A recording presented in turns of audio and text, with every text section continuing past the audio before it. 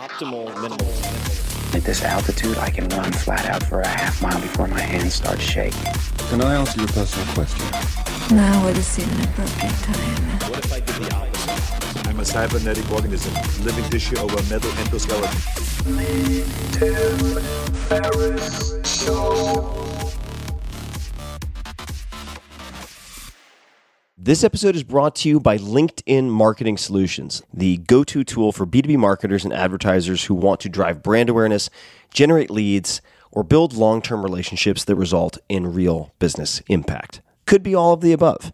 I've had Reid Hoffman, co-founder of LinkedIn, on this podcast a number of times, often called the Oracle of Silicon Valley for many different reasons.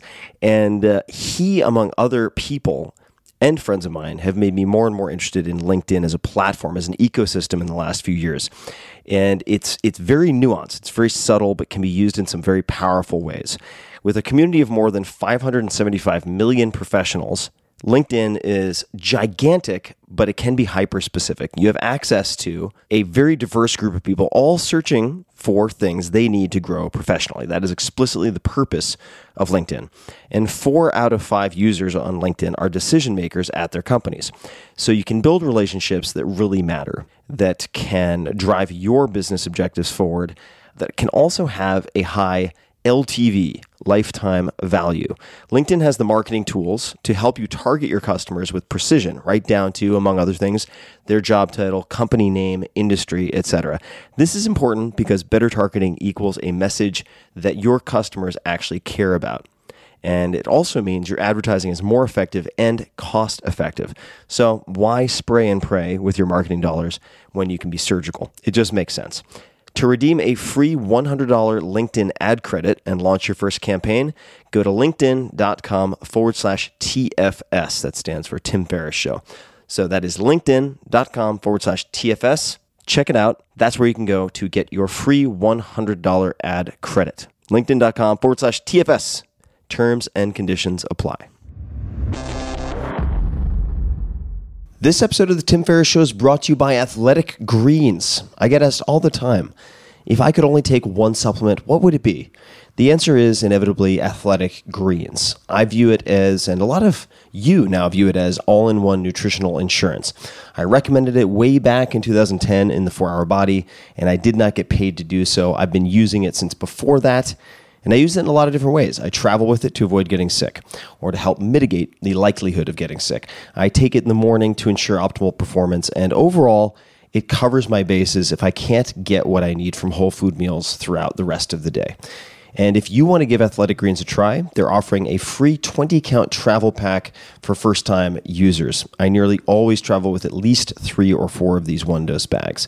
In other words, if you buy Athletic Greens as a first-time buyer, you now get, for a limited time, an extra $79 in free product. So check out the details at athleticgreens.com/Tim.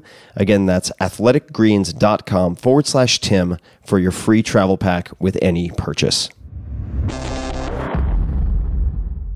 Hello, boys and girls, ladies and germs. This is Tim Ferriss, and welcome to another episode of The Tim Ferriss Show. This is Tim Ferriss, and each episode it is my job to, in this case, sit outside and record this introduction. So it's a bit of audio verite at an undisclosed location for recording future episodes. But it is my job in each of these episodes to deconstruct a world-class performer, to try to tease out the lessons, habits, etc. that you can apply. And my guest for this episode is Ken Block. He is a co-founder of DC Shoes and a professional rally driver with the Hoonigan, that's Hoonigan, Hoonigan Racing Division. His rally career began in 2005, and he won Rookie of the Year that season in the Rally America Championship. Ken has accumulated 5 X Games medals and achieved global fame through his wildly successful viral series of Gymkhana videos. That's spelled Gymkhana. These videos are completely bonkers. Gymkhana videos, including all associated edits, have racked up more than 500 million views, landing the franchise in Ad Age's top 10 viral video charts.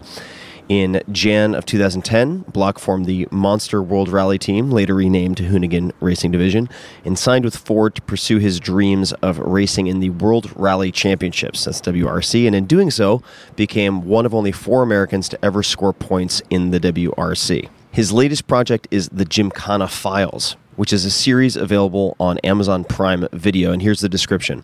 Quote, "The Gymkhana Files takes viewers deep behind the scenes of one of the world's wildest, most successful viral video franchises of all time, with over 500 million online views and counting.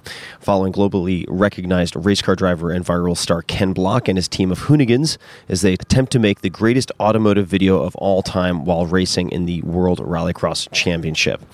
Back to me. So specifically, it takes you guys and me, I've watched the series, behind the scenes of filming Gymkhana 10, subtitle The Ultimate Tire Sling Tour, a video that, as of this writing, just went up and has more than 20 million views. It's all complete insanity. You have to check it out. In any case, you can find more about Ken and what he's up to at hooniganracing.com, on Instagram at kblock43, Twitter kblock43, and Facebook Ken Block Racing. So without further ado, please enjoy this wide-ranging conversation with Ken Block. Ken, welcome to the show. Well, thanks for having me on. I really appreciate it. Where are we sitting right now? We are sitting in the Hoonigan Racing headquarters in Park City, Utah. And we are inside of a shipping container.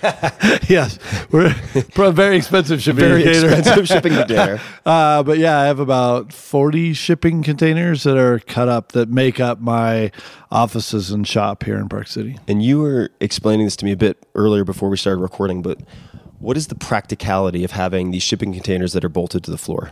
Well, in my earlier life, I was one of the founders of DC Shoes, and we grew from a very small brand to a very big brand.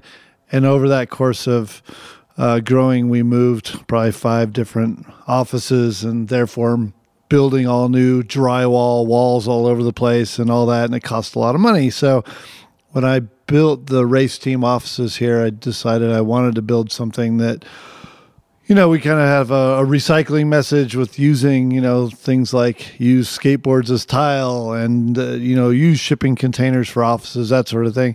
But also, if I have to move, you can actually pick up these entire offices and easily move them somewhere else on a shipping truck. So if you need to upsize or downsize or anything in between size, you have everything here that you can pack up. Yep, absolutely. And it actually ended up making a very cool looking office too. We had a lot of fun being creative with this office and doing something unique and different, but also to me is something that kind of on the leading edge of what I hope people do in the future with empty warehouse spaces like this and building offices. A lot of drywall gets wasted out there as people change buildings and change businesses. It's a beautiful space, and I'll put up, and certainly there's no shortage of footage of this space online, but I'll put up a bunch in the show notes as well.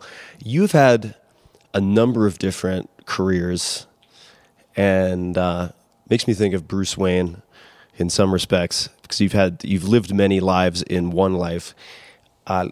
This is not going to be chronological, but first, Hoonigan. Where does that name come from? Well, the word hoon is basically similar to our laws here in America of reckless driving. So if someone were to say, oh, you were hooning in Australia, that would mean you were out doing something reckless with a car. But once that term kind of made it over here to America, it became like a term of endearment, like, oh, you're out having fun with the car, great. Whereas if you were reckless driving here, it'd be like, oh, you're going to get a ticket. So, a couple, journalists here in America started calling me King of the Hoons because I was a race car driver that was out having fun with my cars also. And around that time is when I started making the Gymkhana videos. So that was really kind of the epitome of technical driving, but having fun with the car because it was a race car that I wasn't racing, which is just something unique and a bit different in the world of motorsports. So, that word hoon then became something that we started using more and more. And then we started to develop the brand of Hoonigan, the idea of it, and I came up with the term Hoonigan, and it just kind of stuck for us and ended up being great for the brand, and now we've continued to grow and grow. I think we're in our 7th or 8th year with the brand. And you have a track record as a very successful entrepreneur, which we're certainly going to dig into. You also are very adept with media and marketing and branding. And you mentioned Gymkhana. For those people who have not seen it, we're going to talk about that in just a minute. But the video series Gymkhana, Khana, has around or maybe more than 500 million views now collectively. Yeah, the main videos themselves have almost half a billion, and there's a bunch of ancillary videos around that also, and we kind of keep tabs on all of them, and then we just totaled up the other day. It's over 600 million views on all of that stuff altogether. So quite insane. Not something I really ever expected to happen, but it's been very cool to kind of be a part of this sort of visual, digital, revolution that is how the internet has kind of, evolved over time. And then you have your competitive career, right? And then you have your competitive career. And for some people listening, they may think, well, much like other sports, or even as we were discussing before we started recording, say motocross, you must have started when you were, 4, 5, or 6 years old? Started what? I started skateboarding at that age. The rally car racing. No, unfortunately, I started rally car racing when I was 37, very, very old in the world of motorsports. So I grew up in Long Beach, California, skateboarding, riding BMX bikes as a kid, and then moved down to North San Diego. My parents decided they wanted to own an avocado grove, so it moved me down to the countryside of North San Diego, and continued skateboarding, but then started riding dirt bikes. So I raced amateur dirt bikes when I was, in my teenage years, but didn't actually start racing cars till I was 37. Although I'd been a fan of rallies since I was very young, I was never a fan of American motorsports for some reason. Like my brother had drag raced and all that. I knew all that stuff existed, but as a kid, I was most interested in Formula One, but really rally, like cars that slid and jumped and raced in the snow and through Africa. And it's just something I related to much more than a car that just went straight or went in a circle. And I, no disrespect to those sports. It just wasn't interesting to me. And I think that's also why I loved, dirt bikes so much as a teenager, was the creativity of it, of jumping, of sliding, of, racing around a track that had all these obstacles. And really rally racing was that, but with a car.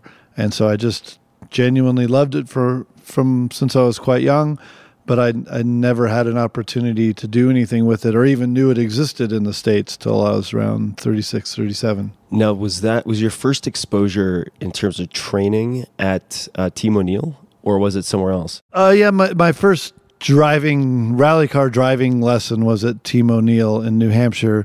It all kind of roots back to Travis Pastrana. So at the time, I was the chief brand officer of DC Shoes, and Travis Pastrana was one of our moto athletes. And Travis in 2004 did a couple rallies. And that just woke me up to the fact that rally even existed in the States and that I could potentially go do it. And so Travis's agent, Steve Astafin, was a good friend of mine. And I called Steve and I said, hey, I want to go do that, what Travis is doing. How do I do that? So Steve connected me with the team. The team said, yeah, come out. We'll take you to a great rally school, which ended up being Team O'Neill. Put me through a 4-day course. And I was hooked. I couldn't have enjoyed myself more. And I felt like I had a little bit of natural talent for it. I could throw the thing around exactly how I wanted. And I was pretty quick, but no clue as to where that would go. I just was like, hey, I really like this. This is fun. I need to do this more. So I knew for the first time about your time in New Hampshire with Team O'Neill because I spent a week there for a TV show, short-lived but still entertaining, called The Tim Ferriss Experiment, where I went there to train and compete against a friend of mine. And much like your wall on the other side of where we're sitting with all of the damaged and destroyed pieces of various vehicles, there was some shrapnel from some of your cars up there in New Hampshire. And I found it to be I do not have, I don't think, any preternatural super skill related to rally, but training with pendulum turns and finish flicks and all of that was just so endlessly interesting. And Well, it's genuinely fun. It's a so fun much way fun. to drive a car. It's so much really fun. is. And the science, there's so much science behind it. You have people who've done it from a very, very young age. I mean, there's certainly a number of countries that seem to produce a lot of champions. How at 36, 37 did you think about tackling this seriously? Well, in the beginning, it was just a hobby. The first year I went out and funded my own racing. I was just, as amateur as an amateur gets, first year out, just learning the ropes. Had a good team behind me. Had a great co-driver, Alex, that helped a lot. But in the beginning, it was just like, okay, let me figure this out. Let me throw everything into it if I'm really into this. And I really did try and learn as much as I possibly could. And luckily for me, I was already in very good shape at 37 years old because I loved riding dirt bikes. And with DC, we sponsored guys like Ricky Carmichael and Jeff Emig, Ryan Hughes, Jeremy McGrath, like some of the best guys in the world. So I got to go ride with them. So I wanted to be in shape to go do that stuff, and being around guys like that and Danny Way and Travis Rice and, Andy Irons, these guys that, were the top of the field in all their areas. Like I got to see how champions trained. I see how they ate. I saw, what it took to be a champion. So I knew how to train and how to mentally get myself there and do those things. So I was able to take all that and apply it to myself to develop my own talent to go do something that I love to do. And so 2005 was the first year I raced and was able to get like 4th overall in the national championship and actually beat Travis that year. So from there I was like, holy shit, this is fun. And I've got some natural talent for it. And I'm just going to put, as much effort as I can into doing it and try and see where it goes. I had no idea where it would go, but it ended up going a lot further than I ever expected. And it's been a completely wild ride, but I really give a lot of credit back to not only the experiences that I had with DC of trying to be successful and figuring out what it takes to be successful, but also understanding the mental and physical sides of, studying and watching these friends of mine that were champions and what it took for them to do what they needed to do. And we're gonna visit DC very shortly, but since we're on topic, does anything come to mind that differentiates some of the guys you just mentioned? I mean, these are big names, very competitively successful. What did you see that made them different? Or any behaviors, any beliefs, any practices? Was there anything in particular that comes to mind or anything that comes to mind? Well, the funny thing about all those guys is they all have different stories. There is no magic formula. There is no perfect human that then has the perfect formula. Everyone's different, What worked for Ricky Carmichael would not work for Andy Irons, like that sort of thing. But what you do see with a lot of those guys, that you see with any top athlete is the drive and determination. There's guys out there that aren't the most talented, but they're willing to outwork everyone, and that's kind of where I was. I was an older guy, 37, 38, I'm competing against 20-year-olds, and I'm like, well, I'm just going to be smarter, I'm going to train smarter. I'm going to prepare smarter. I'm going to do everything. I'm going to find every trick in the book that I can to maximize the opportunity. And I think that's really a lot of what it takes in the end with a lot of athletes.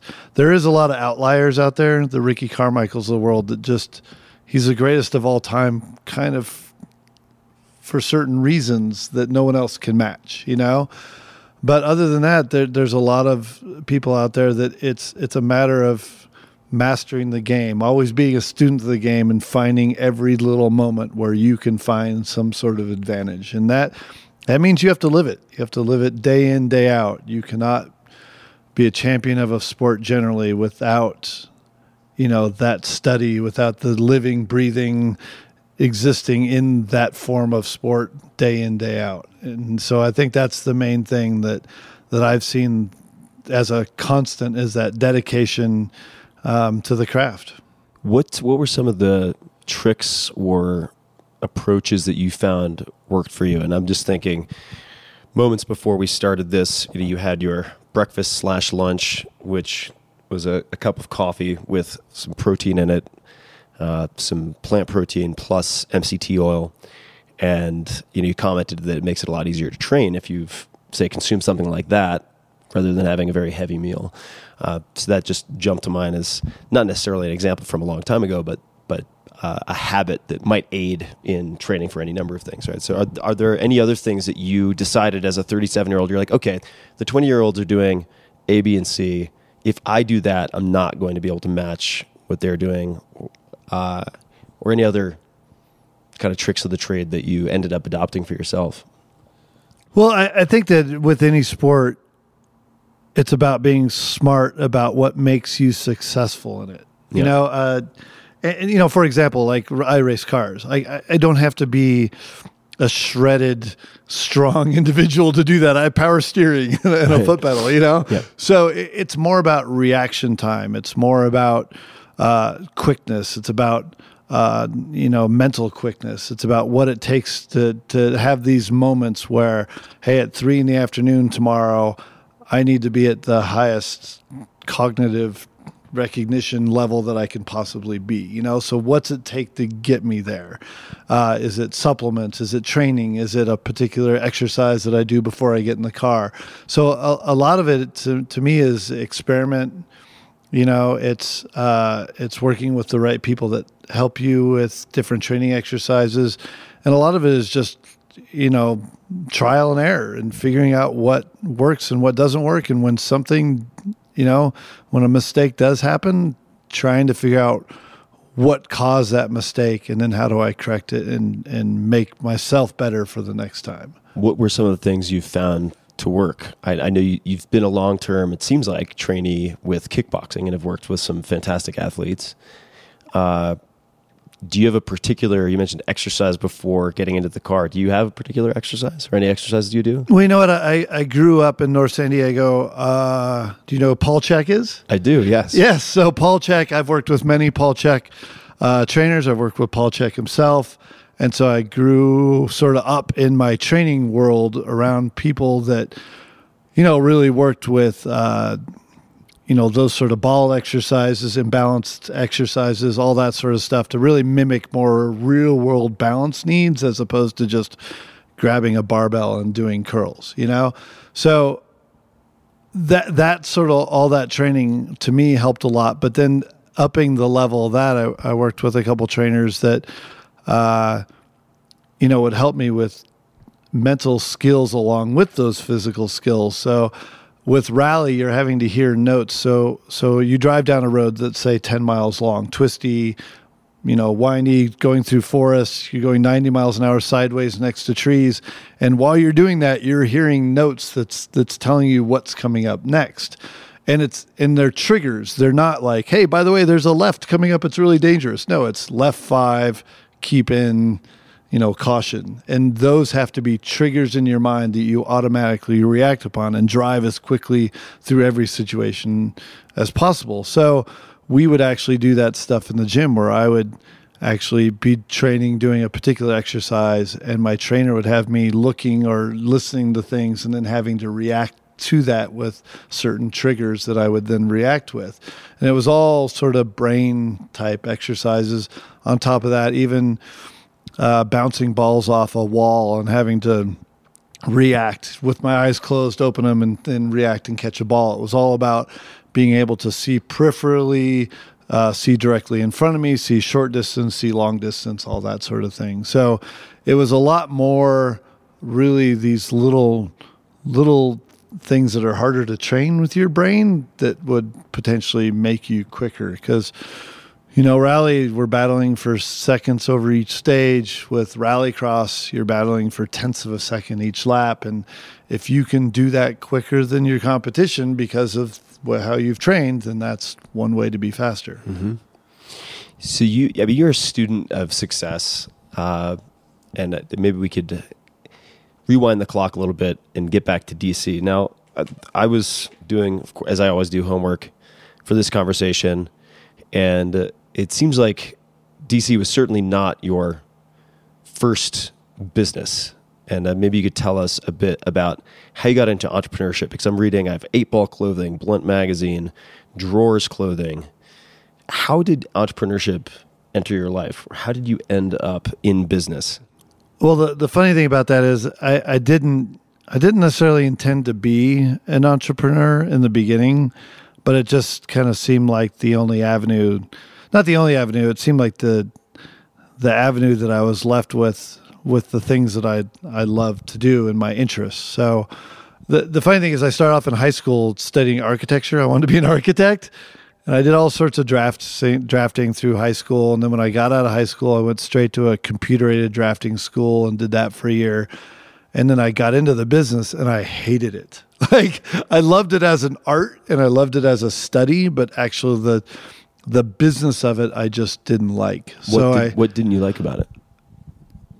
I guess because I enjoy the art of architecture, but the only people that get to do the art of architectures are the people at the top. Right. And it takes either a ton of money or, 30 to 40 years of climbing to the top. And I just saw that once I realized being in the business what it took. And I just said, yeah, that isn't for me. So, being a skateboarder and a snowboarder, I wanted to do that stuff more. So I actually quit working for this architecture firm and ended up moving to Breckenridge, Colorado for 2 years and being a snowboard bum. And I was actually friends with a bunch of, pro snowboarders, and I looked up to those guys and wanted to be them. But in the end, I just knew I didn't have the talent. I didn't have the skill set that they had, and I saw that. So I moved back to California and went back to college and started studying screen printing, graphic design, graphic layout, all that sort of stuff. And I just really enjoyed it. And I thought, I could, because of my interest in skateboarding and snowboarding, I started designing some shop T-shirts for one of the shops that I was friends with out in Colorado. And I thought, this would be great if I could actually be a part of this industry I love. And in the meantime, at the same school as Palomar College in Vista, California, I met Damon Way, who's the older brother of the legendary skateboarder Danny Way. And Damon and I hit it off, and we both had interests in trying to be in the industry of skateboarding and snowboarding, and we had this real mutual interest in that. And I was more of the graphics business type guy, and he was more of the clothing designer type guy. And so we just kind of merged our talents and started working together, and started very small with 8-Ball and Drawers. And, eventually I did a magazine called Blunt as part of this whole company. And we sold a company called Type A Snowboards, which were some friends of ours, and we owned part of that. And eventually we started DC. So we were kind of lucky with DC that we got all this experience of a couple years floundering around with these other clothing companies and magazine, but we learned a lot, so that by the time we got to making DC, which is 94, 95, that we were able to make this startup work very well, very quickly. So we already had the infrastructure of buildings and artists and salespeople and warehouse and all that, so that when DC got plugged into that, it took off, but we were able to manage it and make it work. If we hadn't had all that other stuff and experience and all that, we wouldn't have had all that. Now, one thing that I did forget to mention in all that, though, is, business is not easy to start, and I come from a family, my dad had his own business and he was fairly successful with it. And my parents, by the time that I was a teenager, had a decent amount of money. I wouldn't say they were overly rich, but they were, they had enough money to buy 16 acres of avocados and a house, in Valley Center. And so as I was growing up, I wanted certain things, like there were kids in my high school that drove BMWs. I'm like, I want that. And my dad just laughed. He's like, no way am I buying you that. Like you are going to earn everything that you get. And so I grew up with that mentality that whatever I did, my parents were not going to give me anything. They were going to help me, but they were going to make me work for it.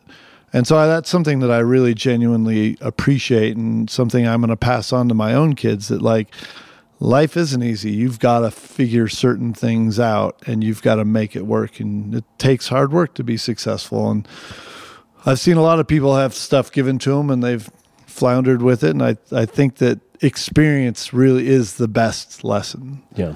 And so when I was starting our business, you know, I went to my parents and said, hey, I need some money. And my mom said, well, I'm not sure that my dad will do that, but let's try. She said, write a business plan. You know, if you want 10 grand, prove to us what you're going to do with that 10 grand and how you're going to pay us back. And I said, okay. So I bought books and figured out how to make a business plan, wrote that business plan, and I got 10 grand out of my parents to help start the business. And, That was DC? Or that was actually for 8-Ball and Drawers.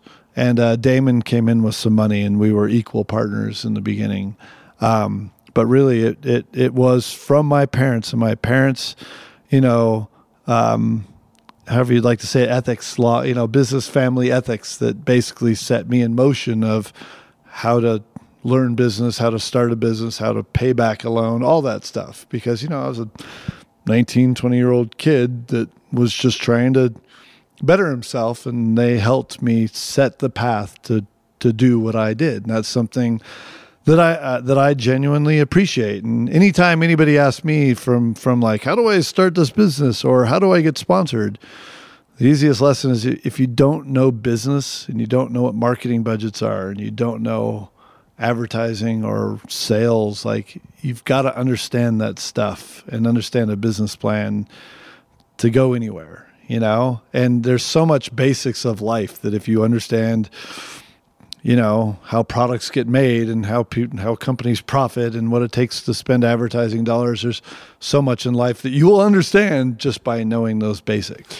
And you have such a keen eye. You studied architecture, and I've watched a lot of what you've done over the years. And I just want to underscore, maybe using different words, the value of someone who has artistic ability in learning the business side is not sullying your hands with some crass aspect of the world necessarily, but enabling yourself to further the art and what you want to do in the world, right? And it's a real liability not to have that. And what's struck me also is that you have these seemingly disparate lives that you've led and success in these different realms, but they've also built on one another in the sense that you sponsored athletes, and now you are a sponsored athlete, and you know how to do, you know which athletes you sponsored did a great job versus did a mediocre job versus did a do not pass job. And so you're able to fulfill that role really, really effectively for the companies you work with, right? Like the Fords and the Monsters, whoever it might be. And you have an operational awareness that enables you to then pursue the craft that you want to pursue.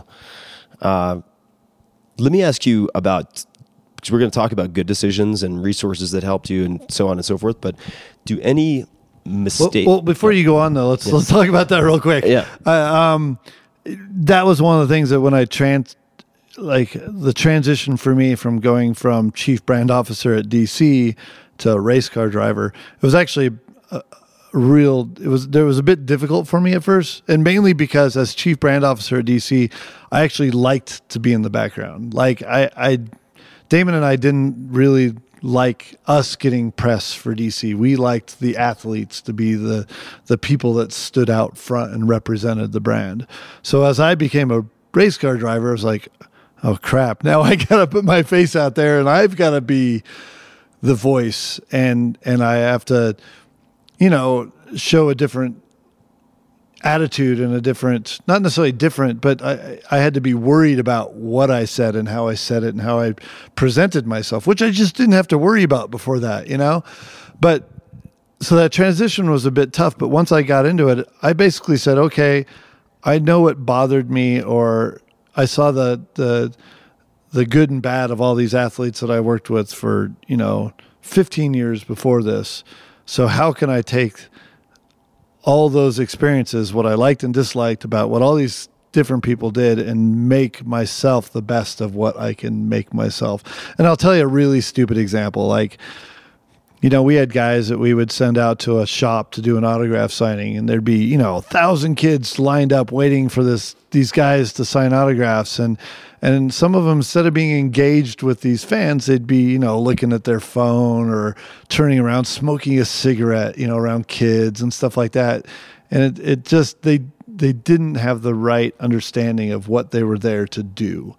To me, that's a real simple example that when I go to, an autograph signing, we try to make the best poster. I try to be as engaged as possible, always trying to make the fan as happy as possible. They're there, for me, and I'm there representing all these different brands and maybe, the shop that I'm there for, those sort of things. So it's understanding the whole situation because of where I came from before, which has then made me such a great ambassador for all these brands and hopefully a very good and engaged athlete for these fans that follow me. So it's been a very fun process to go from that guy behind the scenes that kind of understands it all, because I wrote the contracts, I made the ads, I directed the social media, we made commercials, I made skate videos, it was to now being the guy on the other side and delivering what the sponsors needed. So, and there were certain guys that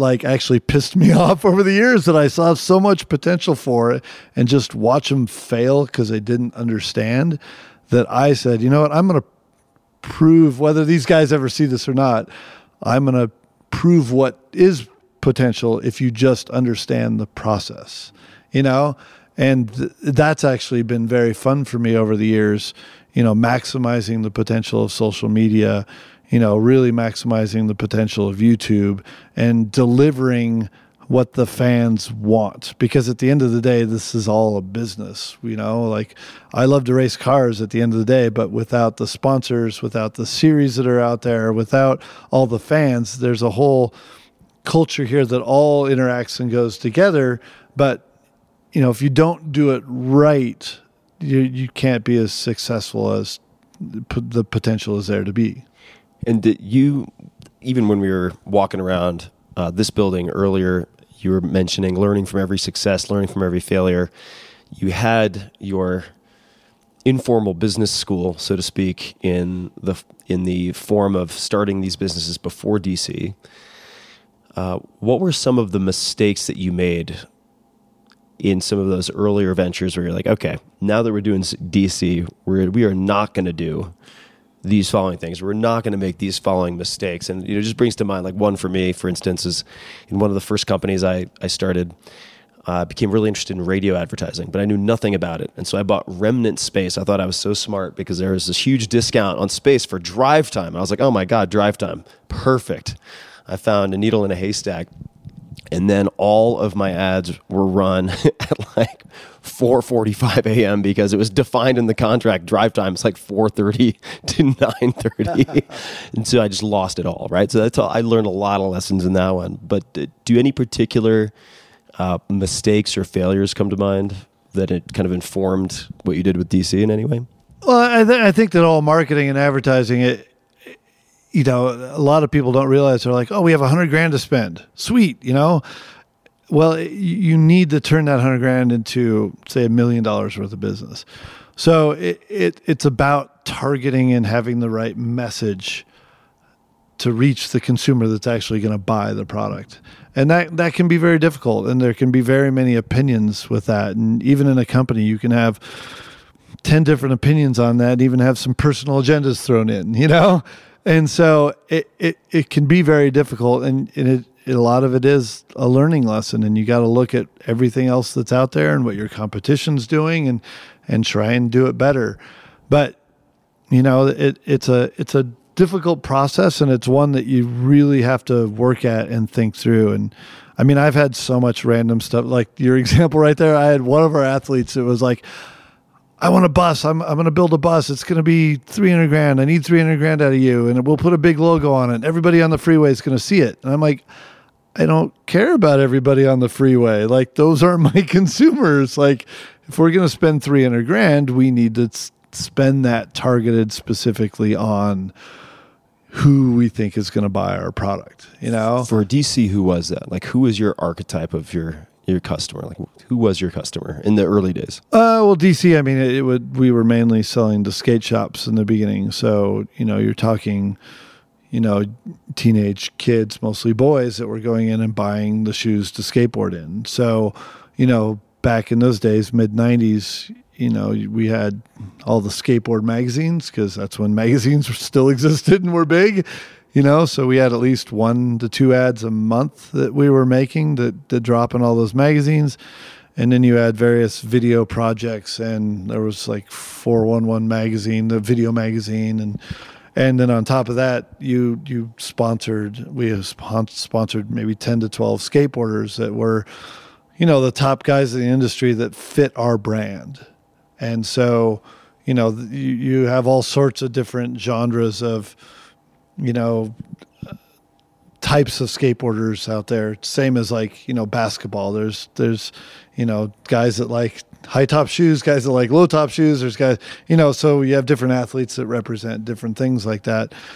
So we, spent all our marketing dollars to attract those teenage kids to come into the skate shops and buy it. And over time, as the brand grew and we did more and more sales, we expanded to more mall stores, and so that kid isn't affected as much by, the pro skateboarder and the skateboard magazine. So then we started working with artists like Mike Shinoda from Linkin Park, and we had, a Mike custom signature shoe and did stuff like that. And eventually we worked with artists, like Cause, people like that. So, as we branched out into more of youth culture as opposed to only skateboarding, we found our unique marketing angles to do that and do it in fun and innovative ways, and grew the brand. I think at its peak, 2007, 2008 or something, was around 550 million. So it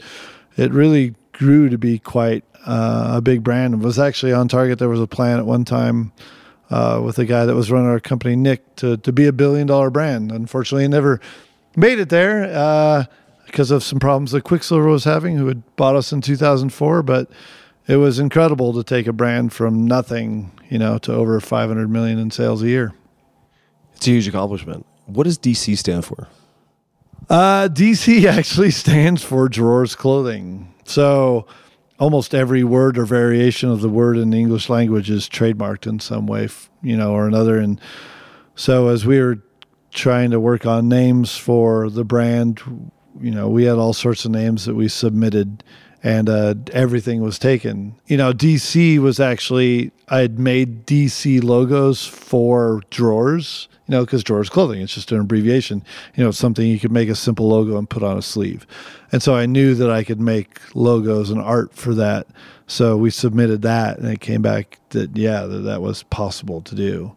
So the crazy thing about trademarks, though, is even when you trademark something for one category, it doesn't mean that it's good for another category. Right. So eventually we made snowboards, but the logo that we have looks kind of like Chanel, and Chanel actually has that trademarked for snowboards.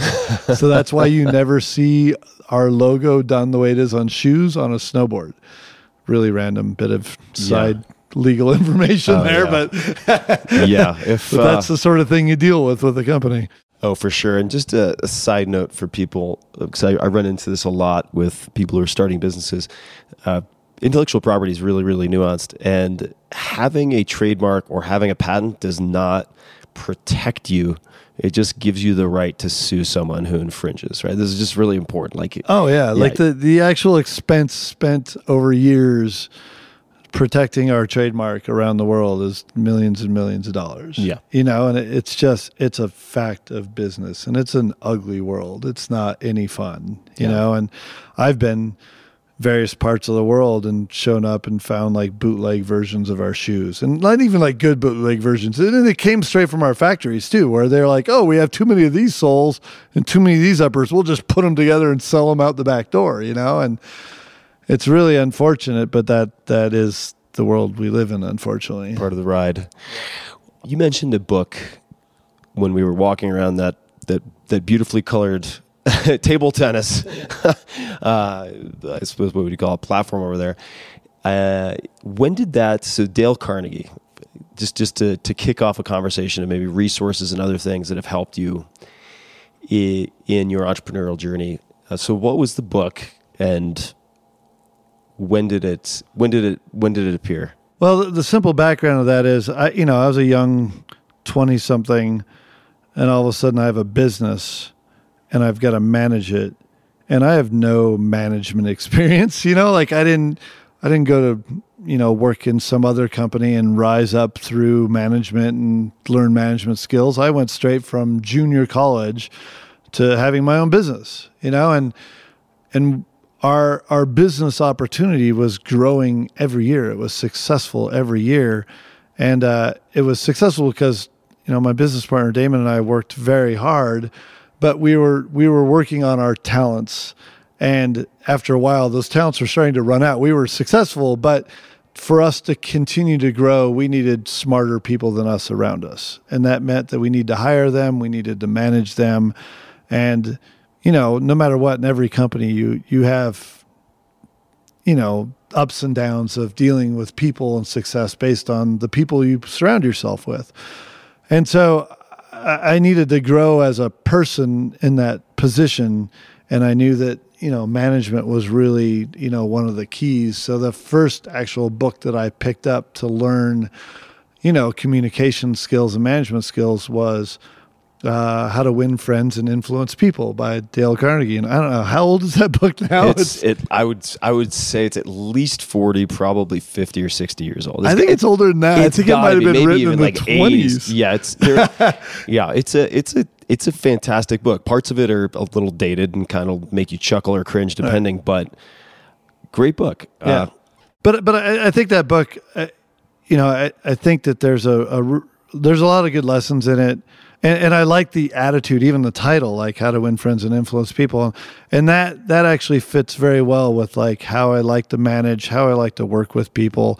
And a lot of it is about working as a collective and getting people on a team to accomplish something as opposed to just being a director and barking orders.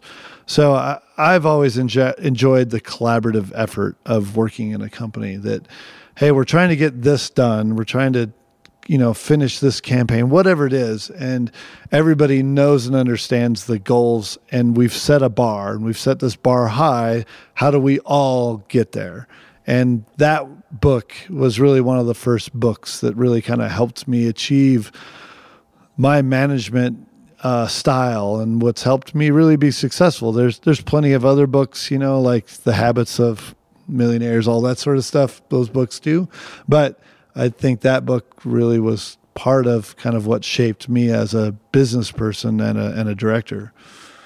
If we look at let's just say the apparel business, I've spent a good amount of time around, say, Daymond John, right, at FUBU, which stands for Us, By Us, by the way, for people who don't know that, and Marc Ecko in the early days. And it's it can be a really tough business, right, where people are relatively undifferentiated, and they're in some cases, depending on the scale, obviously, it's an appealing business for a lot of people to go into. So what were some of the key decisions or approaches you took that were different enough that led to this year-on-year growth? Like, was it innovation on how you approached the stores? Was it something very unusual about your marketing? Obviously, you did a lot with product innovation also, but like what were the ingredients, right? Because there are a lot of players, potentially a lot of players in that world. Well, that's a tough question. Yeah. But when I look back on it, one thing that Damon and I always thought about was really like the easiest thing is saying set the bar very high. And when you say that, you're like, okay, well, how does that apply? Like, does that mean you make a really nice T-shirt?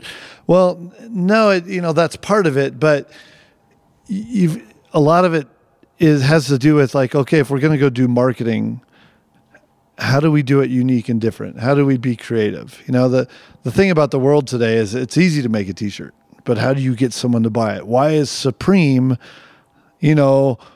more desirable than say, something else, you know, just for a random example, even throwing, Reebok or something else like that. Yeah, the kid's definitely going to take the Supreme shirt over the Reebok shirt, you know?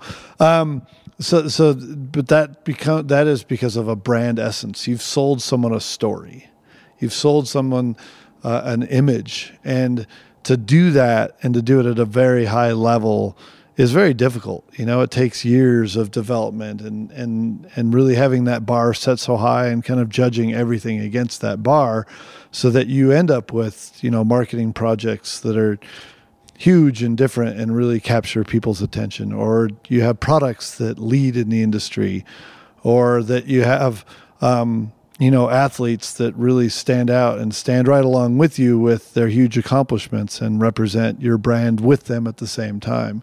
So it's kind of all those things in one that create this brand essence for, everyone from, big companies like Nike and Apple down to, small brands even like us with Hoonigan. So if you can capture the interest of the consumer, with the right story that touches the right nerves in each of these markets, then you can really set yourself apart and then drive that consumer to buy the product. Because at the end of the day, a t-shirt, pretty easy to make, even nowadays, a pair of shoes, pretty easy to make. Lots of competitors out there. So how do you grab the attention of that consumer and say, buy ours instead of theirs, Can you think of a particular campaign or a particular athlete that was just the Willy Wonka golden ticket where you guys really kind of aced the hole, or one that completely face planted where you're like, okay, this is the reason why this didn't work? Well, back in the day when we started Drawers, like we were, a couple of industry guys, me and Damon, that, we didn't have the experience that a lot of the other companies that we were competing against had, but we just had a vision. We had an idea of what we wanted to do, and we came up with some very innovative marketing concepts, not only for Drawers, but into DC. But the first thing that really started us off in Drawers was just coming up with really fun and unique, like kind of twisted ideas. And, Rob Dyrdek, who's now a fairly big MTV star, he was one of our skateboarders back then. And one of our first ads that really stood out in the magazines was literally just, I poured blue paint over his head and he was smoking a cigarette. And we just had these really obscure photos of just his head with blue paint being poured over it. We were selling clothing. There was no clothing in the ad, right. But this is the early 90s and we were just trying to be a bit outlandish and different than what everybody else was doing in the magazine world at that time, in the skateboard world, I should say. And it was much more of sort of a fuck you fashion style attitude. And it just really worked, And we kind of played on that idea of, just being rebellious through the years. And it's fun because skateboarders are generally like that. So it was fun really playing into that over the years. DC, as we were growing it, got a bit more professional. The style of DC was kind of a bit more of like a much more slicker style skateboard shoe, more performance. So we kind of played into that over the years and had some funny taglines and made kind of creative but slick ads. But in the end, like one of the biggest things that we ever did was build a giant ramp, like what's called the mega ramp, for Danny Way to do basically giant skateboarding tricks that had never been done at sort of this scale. And that was around 2003, 2004. And that had really made us and him stand out in a way that we were seeing skateboarding go to like a whole new level, to the point where X Games adopted that ramp and put it in the X Games. And I think it's the mega ramp style is still in the X Games today, but all initiated from Danny thinking in an innovative and different way, and then us funding it and creating a video part all around this. And that was just the type of stuff that we did to set DC, far apart from all of our competition. Was there anything with pricing or distribution? You were mentioning the contracts with the athletes that comes to mind that outside of kind of product and marketing you guys did differently? We're going to come back to video for sure, because that seems to be a very native medium for you. So we'll come back to On the business side, like I said earlier, David and I were smart about, realizing we weren't the smartest guys in the room and to hire those people, and then manage the expectations of what we were trying to do and grow the business. And How did you find those people? how did we find them? Some of them were friends. Some of them were friends of friends. Guy that ran our business for a while was actually the father of someone I went to high school with. And then as we grew bigger and bigger, we used headhunters to go out and, steal people from Nike for sales and stuff like that. That's just the reality of big business is, if you're trying to go a certain place, like with sales, you need to hire the guys that do that for someone else, and we, would hire and find and hire the right people. And we were able to grow quite well over the years. But, that's the tough part about business. I was a marketing guy, I was very good at design. I had some design experience, from, doing architecture in high school, and I ended up basically designing the first 15 models of our shoes, with some of the pro athletes, but I did the drawings. I flew to Korea. I immersed myself in the business and said, this is what I have to do to succeed, and did it, but doesn't mean I'm a good salesperson. Doesn't mean I'm a good accountant. And you just got to hire the right people and be able to manage them. And if they can't perform, the management side of you has to fire them and move on and hire someone better, and to me, that's a big part of success is understanding your strengths and weaknesses and hiring the people to really help make a business successful, that you can't do everything yourself. There's no way, at least in my mind, there's no way that you can be a brand director along with, an incredible accountant, an amazing salesperson, but you just have to have the wherewithal to understand what those jobs, what it takes to succeed in those jobs, and then hire the right people to do it. So that's one thing I've really learned probably in a big way over all this is that, it really takes a big community of smart people to make something successful, but at the top, you still need to be able to set that bar and manage that bar to get something where, you intend it to be. Did you guys, up until the acquisition by Quicksilver, did you self-fund or did you bring in financing for the business along the way? No, we self-funded. We had our names on very large lines of credit, which I genuinely hated, which was one of the reasons why we eventually sold. That, the liability of that, if there was a down year or the economy crash or something, the business would have gone away quite quickly because, we didn't have... we were not cash heavy. We were definitely very debt heavy, but that's what we needed to grow and how we did grow. And it made for a very successful company, but also that can make things volatile in the long run. And that's why we saw a purchase with someone like Quicksilver as a very good sort of route to a good end for us. And it worked out really quite well. So video, I promised to get back to video. Let's talk about Gymkhana 5 specifically, just as someone because that was the first Gymkhana video I saw. I lived in San Francisco for almost 20 years before moving. And I would imagine, I want you to describe it for people who haven't seen it. Everybody should see it. By the way, last time I checked, I'm sure it'll be past 100 million by the time most people hear this, but 99 million or so views. At least one version of it on YouTube. So quite a few people have seen this. And it is really mind-boggling to watch this video. And maybe you can describe it for people, but also I hope in describing it for people, explain how it seems, at least from the editing, that you basically shut down San Francisco to do this because you don't see a soul on the streets. So what is Gymkhana 5? Maybe that's a way of explaining what Gymkhana is. And everybody should absolutely go check this and all the other Gymkhana videos out. But almost 100 million views. What is Gymkhana? I love how you just jumped past 4 very viral videos to the fifth one. Well, I jumped to number 5 because all of the tech nerds who are my friends live in San Francisco, and they were just like, "What in the fuck is this?" Yeah, well, the funny thing about that is Gymkhana 5 is my favorite video.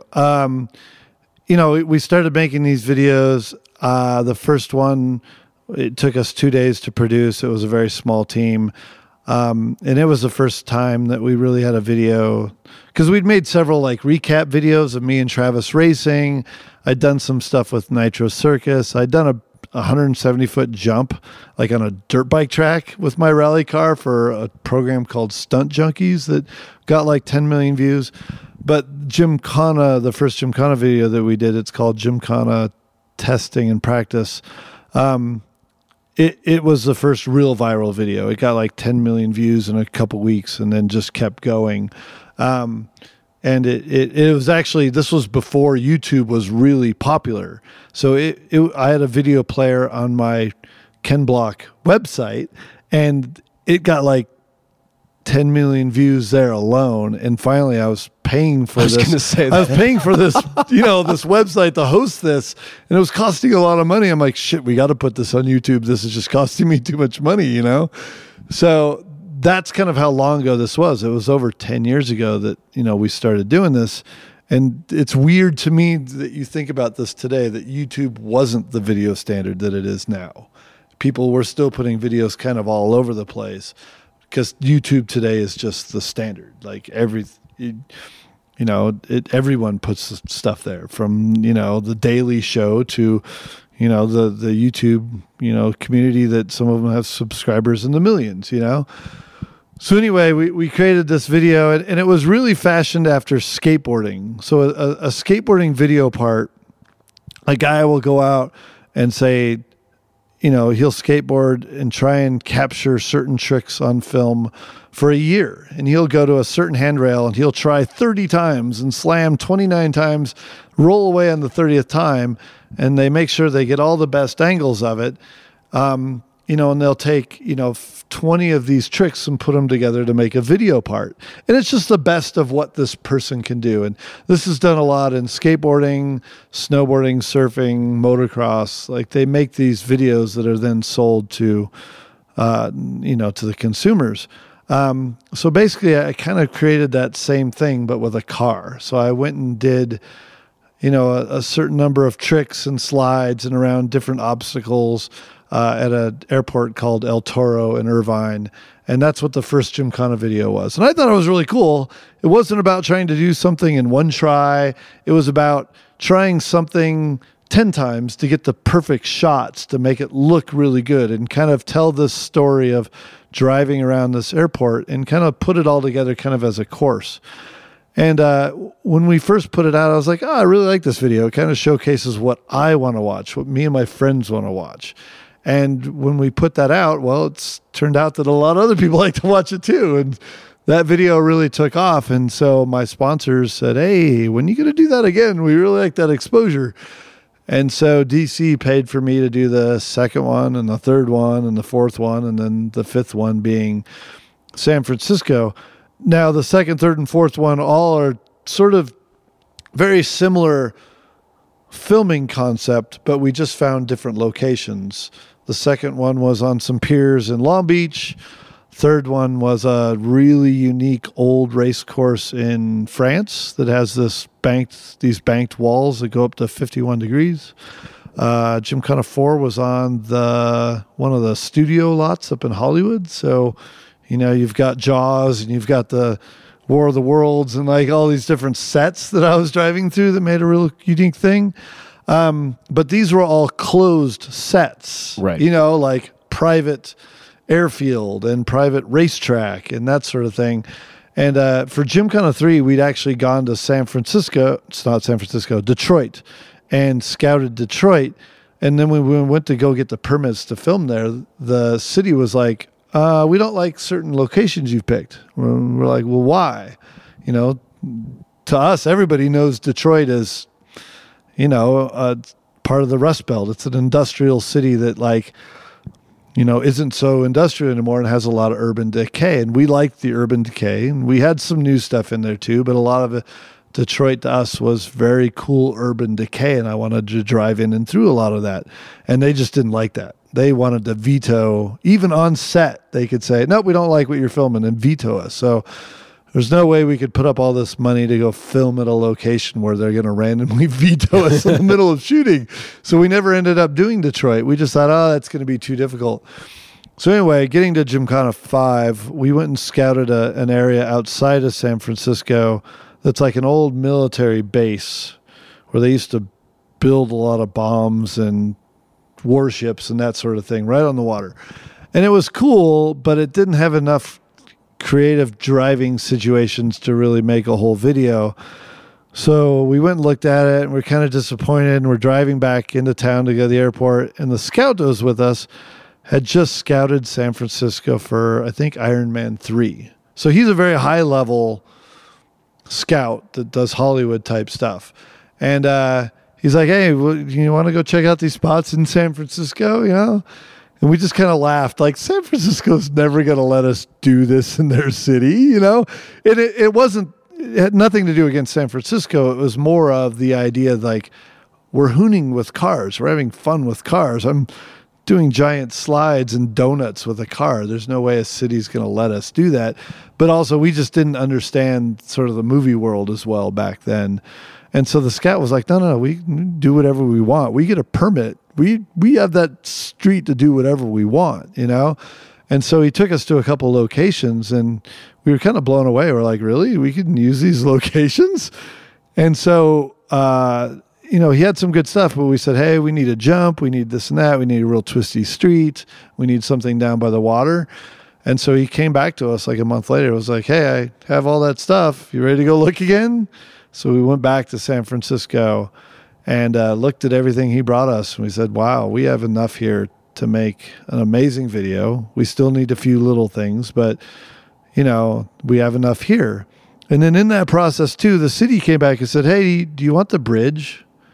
Like, they offered us absolutely the nuts. Bay Bridge. How do you, know? no, I mean, how do you get the Bay Bridge? How do you clear the Bay Bridge? I would have never even thought that would be possible. But that's the thing that's interesting about all this. As we went through this process, you learn, like a city like San Francisco, where a lot of TV shows are shot, a lot of movies are shot, a lot of commercials are shot. Like, there's a very good film department there. The police force are very adept to understanding what the needs are for these movies and things, and they understand what you need to do this. So they offered us the bridge. We're like, I would have never thought we're going to shut down the Bay Bridge and use the Bay Bridge. But they're like, oh yeah, we do that Sunday morning. We block them over by like between Oakland. They get on the bridge over by Oakland. Then as they get towards the island, I don't Treasure Island. Yeah, they get to Treasure Island. They start slowing everybody down. Yeah. And when they have everybody start to slow down, the traffic then empties out ahead of them, and then we get on at Treasure Island or whatever that's called, and then go out and do what we need to do, where the traffic's still stopped before the island. We have 10 or 15 minutes to do what we need to do. Then we move on. Then the cops just let the traffic go. So really, they're only stopped for 10 or 15 minutes. Yeah. And we did that, I think, 4 times. So, you know, it messes up some traffic, but for a short amount of time on a Sunday morning, which is, you know, the least amount of traffic on that bridge. So it's all about just really smart usage of public streets. And I would have never understood all that unless we'd actually done that project. Now we've shut down like the busiest road in Dubai, you know, the main strip through Dubai that had only been shut down once before for the George W. Bush Sr. So he was the only one that they'd ever shut it down for before that, you know, so it's been kind of wild to go on this ride of like, they'll never let us do that, to like shutting down some of the biggest cities in the world to do some of this stuff. It's really astonishing. I mean, I never would have thought it possible. Is it a function of, let's say, the scouting ace that you had, or someone else putting together a pitch for the city, like, this is what we're planning, this is why it's going to bring a lot of tourism? Or is it really just the infrastructure set up, we are going to film, this is how much, what is the retail price point for this, or like what's the rate card for shutting down these streets? I think that the exposure is a good thing. They do look at that. Like San Francisco looked at it and said, okay, yeah, that's good. Like this is a viral series that could potentially give San Francisco more exposure. But at the end of the day, I just think it's money. Yeah. Like you're paying the film commission, the city, the government to go do this, and the city's getting paid, the police department's getting paid, it's a commerce system, and so, and there's a lot of jobs around that are being produced too. Everything from our crew to, the guys that, there's certain streets that they don't want marks on. So, we're having to pay local guys to come in to clean up marks, Right. So it really is kind of a wild process. And no shortage of marks in that video. Yeah. And if you look back at that video, it's like San Francisco to me is one of the most unique driving cities in the world. And not only is it have some amazing driving situations like Russian Hill, some of the twisty streets, all the elevation changes, all that, but it's also been immortalized by movies like Bullitt. For sure. Like Bullitt wasn't filmed in Akron, Ohio. It was San Francisco, like jumping down those crazy streets and the bridges and everything. And that's what makes it so legendary, in its essence, as San Francisco as a unique place for cars, So when we got the permission to do that, like, oh man, it was really quite an honor and very cool to me that we were going to San Francisco to make this video, and I'll tell you that, like, I'm very lucky. I have an incredibly great crew around me of smart, very innovative and creative guys. And that's what helps me make these things too. When you watch that video, there's a ton of things in there that I do with the car, but I can't do that without the great race team behind me and the great creative team behind me too. It's a very big collaborative effort for us to do these things. And not only that, even my experience and connections in the industry, we have Travis Pastrana in there doing a wheelie that's part of one of the elements of the movie. And that's a part of, the system and everything that's built into what we do with, my agent is Travis's agent, and Travis is a longtime friend of mine, so it's such a great mix of friendships, creativity, and hardworking people that make this happen. If you're comfortable talking about it, just because it's certainly sort of a burning question in my mind, separating out the production costs, like put the production cost on one side, meaning all the cameras, all the crew for the actual filming. What does it? We don't have to make it specific to San Francisco, but to shut down areas like that in San Francisco, what is the sort of range on cost in doing something like that? Do you have any idea? The funny answer to that question is I ignore budgets. I get to focus on the creative stuff. And that is the honest truth. I only deal with budgets when there seem to be overages. And most of that time's caused by me. Like, yes, we can use the Hollywood sign, but it's going to cost another day. Yeah, let's really do that. But luckily for what I've been doing, there's been a lot of success with this, and DC, funded the first 5 videos, and I didn't have to deal with any of the budgets of that. There was always a marketing director that figured that into his budget, and we did, I think, 5 years worth of those videos with them. And then since then, my agent and Hoonigan have dealt with, working with companies like Forza and Ford and Toyo to fund all these projects. And, there's a cost to doing it, and the more creative you are and the more extravagant you are, the more the cost is. But luckily, we've had a great set of sponsors that really understand and see the value in this and have really kind of let us go wild and get these things done. The sky is not the limit. There are some very distinct budget restrictions, but these have been big budget things. There's movies that have sold in Hollywood that have smaller budgets than what we work with, but it's very cool to do this process, and the creativity that goes into it, all through the process of production, everything. It is on some of the highest level there is with people that we work with in Hollywood, and it's really cool to be able to do that. And have directors like Neil Blomkamp, email me and be like, dude, I want to direct one of your videos. And I'm like, I love District 9. Yes. How can we get you involved? But it's just been a really fun, wild ride and a really fun extension of not only my creativity as a marketing person, but also the creativity I love to do with the race car itself. And at the same time, when we were having, meandering around the kitchen earlier, you have somewhere between 4.5 and 5 million followers on Instagram. And you were mentioning how we were discussing the affordability of the gear that I'm recording this podcast on right now. You were saying that some of the most popular pics and so on that you've put up have in some cases just been from an iPhone, right, or something like that.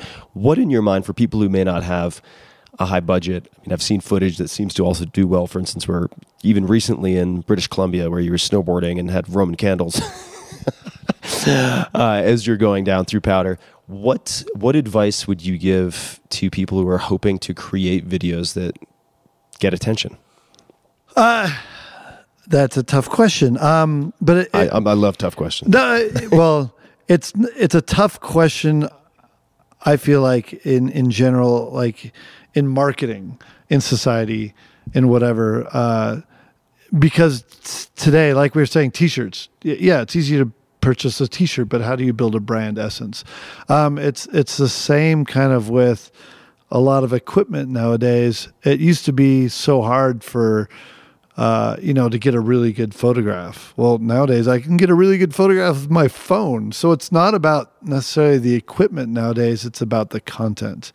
And I think that's really what made us successful back in the day, was hiring the right photographers, artists, videographers, all that stuff to produce the right content for all of our marketing, especially for DC. You were some of the first guys to take high quality, like black and white shots of athletes, and not just black and white, of course. But it seems like is that accurate? That you guys were, at least that's what I had read, that you were some of the first people to really place an emphasis on that. Yeah, there was all sorts of different campaigns that we did, various different things in black and white.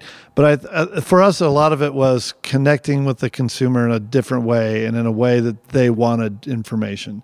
And when I say that, I mean, even when you watch a simple video, you can capture something on an iPhone that, as long as you capture the right essence of something that connects, that's way more important than hiring a guy that can hold a red camera that may make it prettier, but it just costs you 10 grand instead of pulling out something out of your pocket, So for me, it's always about the storytelling. It's always about, connecting the content with what the consumer wants to see. And I think we're kind of lucky on my side that the guys behind me, we all enjoy kind of the same stuff. So we want to produce the content that we want to watch, if that makes sense. Makes total sense, yeah. And I think that's why you see our stuff so passionately done, because we genuinely love this stuff.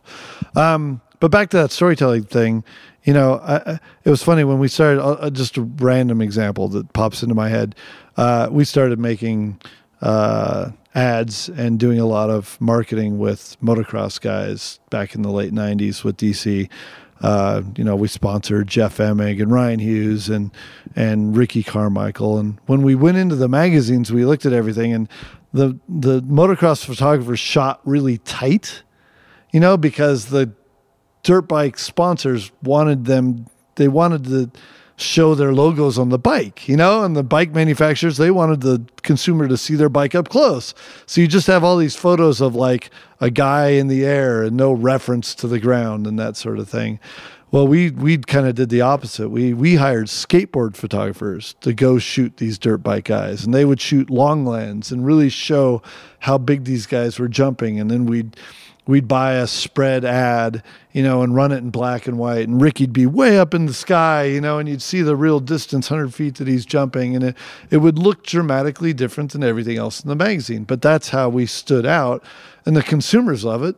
because they're like, hey, you're showing the sport that we love in a more dramatic and beautiful way. And so we really had a huge success from those campaigns, like in motocross, because we were just standing out and doing it different, but once again, delivering to the consumer what they wanted to see and doing it in a fun and unique way.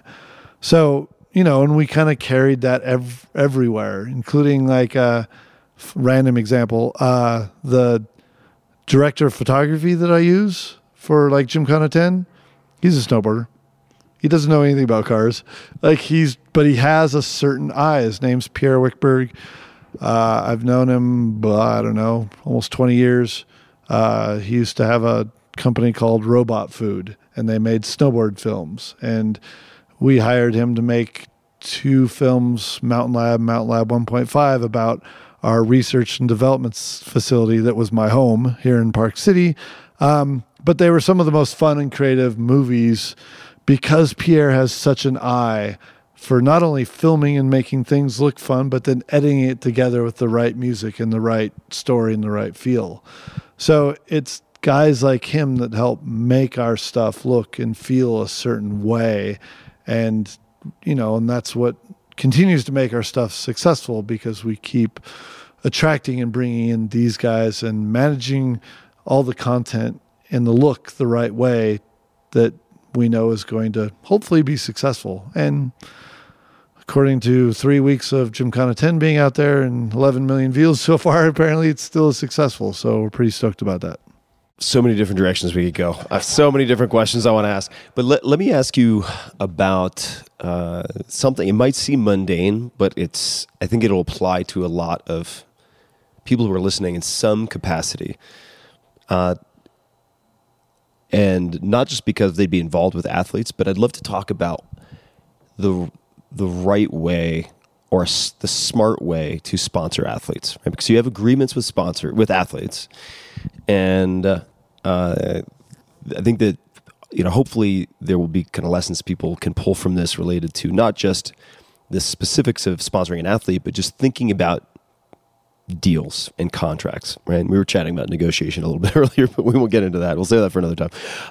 What did you learn, or what were some of the sort of key takeaways that if you were, let's say one of your kids starts a company, they're going to be sponsoring athletes.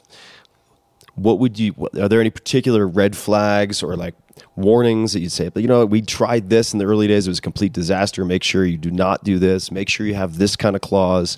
Is there anything on the macro or the micro that comes to mind about, given your experience, which is vast, how to do it the right way, sponsoring athletes? That is a very vague and difficult question. It all depends on what your ultimate goal is. Like, is it just a logo exposure? Is it trying to move a particular product? Is it using the athlete for an advertising campaign? Yeah. Because all those situations equal sort of different types of contracts, different types of pay levels, everything. So just maybe I'll try to clarify. So the reason I ask is that I've seen companies do really well sponsoring athletes. I've also seen companies what does sponsoring mean? In this case, could be a supplement. It could be an apparel brand. They want someone to wear their stuff, be featured in advertisements, be willing to be quoted as a testimonial. A lot of people starting out don't even know what the options are, right? They just want someone famous or well-respected to wear their stuff, eat their stuff, whatever it might be. I've seen people also go under because they've overpaid or not thought through the contracts. So I'm trying to wade into this as someone who actually does not know a lot about it, but it seems to be an integral piece of launching a lot of different businesses. Yeah, like I said, it's there's so many scenarios and so many options there that it really all depends. If you're just trying to get someone to wear a pair of shoes to go do something from skateboarding to basketball, well, there's a certain value there. If you're trying to put a logo on a video that's going to get 1 million views, well, that's a whole different value. And in, my case, there's companies like Monster that all they want is a big logo on the side of the car. They see, the amount of exposure that can get, and they put a certain value on that. So it's it's a really difficult one.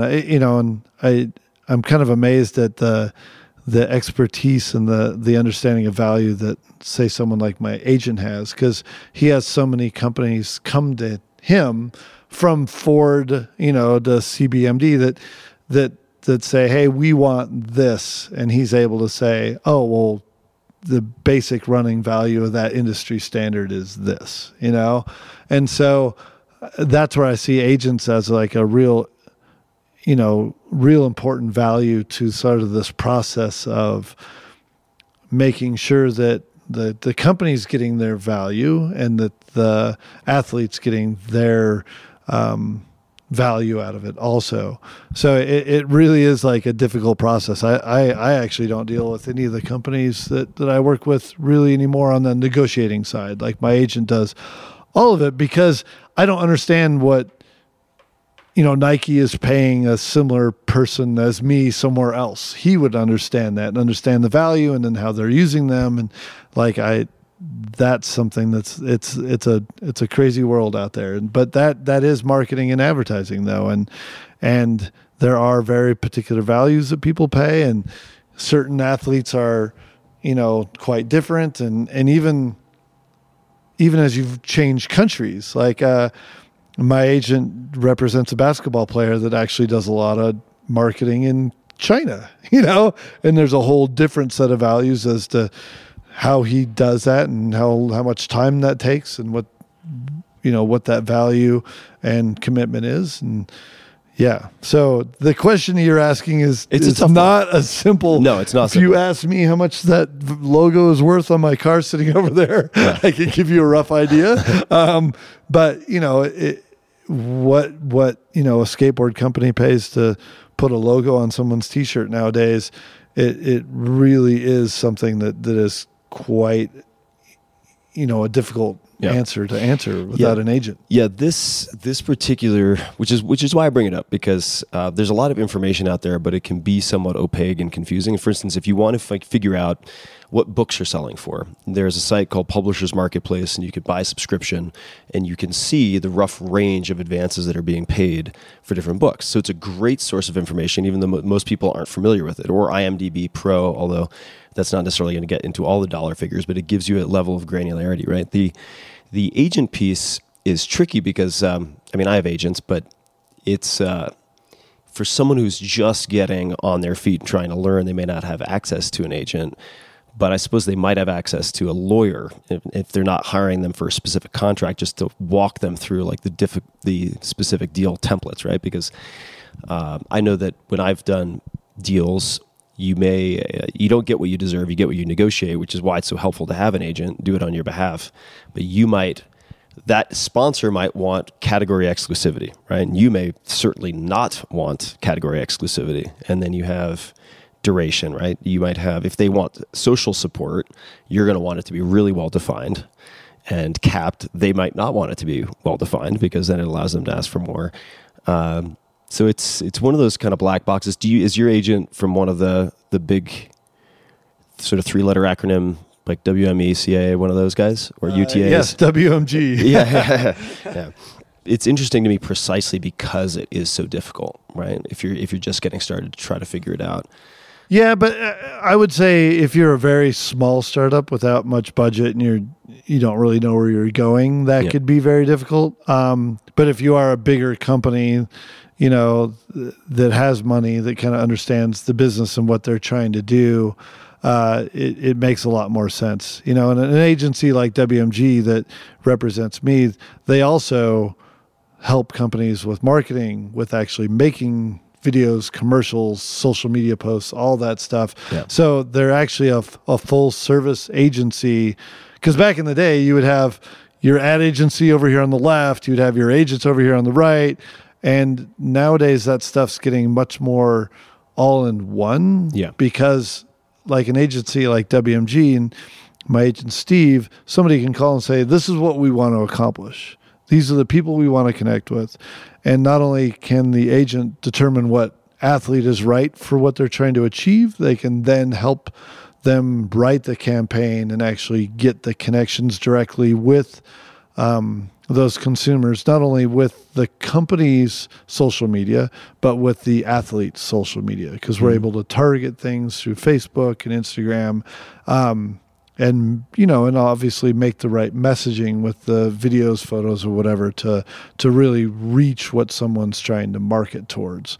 So that's why I say it's a very difficult question, and it is genuinely different when you talk about a really small company, someone with varying experience and very little money, compared to if a bigger company says, hey, we want to grow into this category, how can we do that? How can we hire the right athlete? That's where an agency like WMG can really help maximize that in a much bigger way nowadays. Yeah. And most all of them are doing that. That a lot of these agencies have really realized, hey, we need to be full service. Like, this is a big world now, and social media has made things much more dynamic than in the past. Because when I started DC, it was like, oh, we need to make one skateboard ad a month. We need one message. Shit, nowadays you need 8 mini messages just for Instagram, Right. And so the world has gotten so much more direct, so much more, I would say, complicated in a way that your brand messaging and your voice needs to be very thought through, very well put together, and done multiple times a day, which is much more difficult than when I started. Yeah, for sure. And just to put a button in this kind of topic, I would just say for folks also, if you can't get an agent, don't want to get an agent because you don't necessarily want to get married and then figure out the specifics for something like this with, say, endorsement contracts and so on, you can find entertainment attorneys, and they'll be more than happy to take your money to give you a 101 education. It will not be cheap, but it'll cost you a few $1,000s. You get a pretty good baseline and ask for a template agreement. If you just pay them for a template agreement, given whatever your basic parameters are, you can actually learn a lot from that. Now, you are 50, 51 at the moment? 51. 51. You are still very physically active. What does your training look like on a weekly basis or on a daily basis? What does that look like? I hate the gym, but I realize it's a tool that I have to use.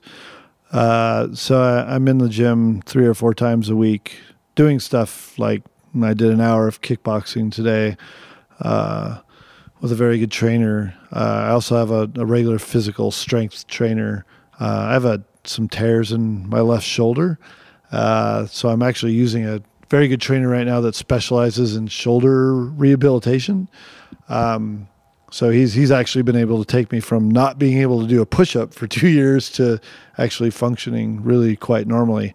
So I spend probably about 4 hours a week in the gym doing everything from, high output intervals to, basic weight training. And on top of that, I try and get out and do as much sort of physical outside activity as I possibly can, from snowboarding with my kids to downhill mountain biking. I hike a lot with my dogs in the winter. I basically live right next to the Park City Mountain, so I hike up into the mountains and snowboard back down. I just love the cardio of it, and it's a great way to get my dogs out and get them exercise.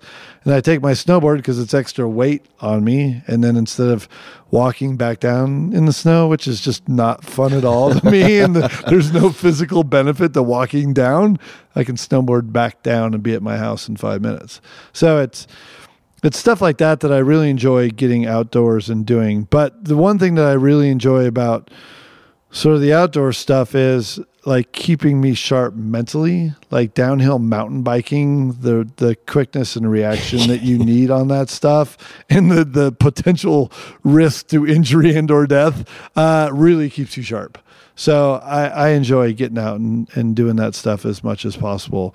But at the end of the day, like for what I need, the reaction stuff, like kickboxing, really being physical in that sort of way is what I think helps benefit me the most when I get in the race car and go race. So I really enjoy, those things that really keep me mentally sharp and hopefully keep me sort of young.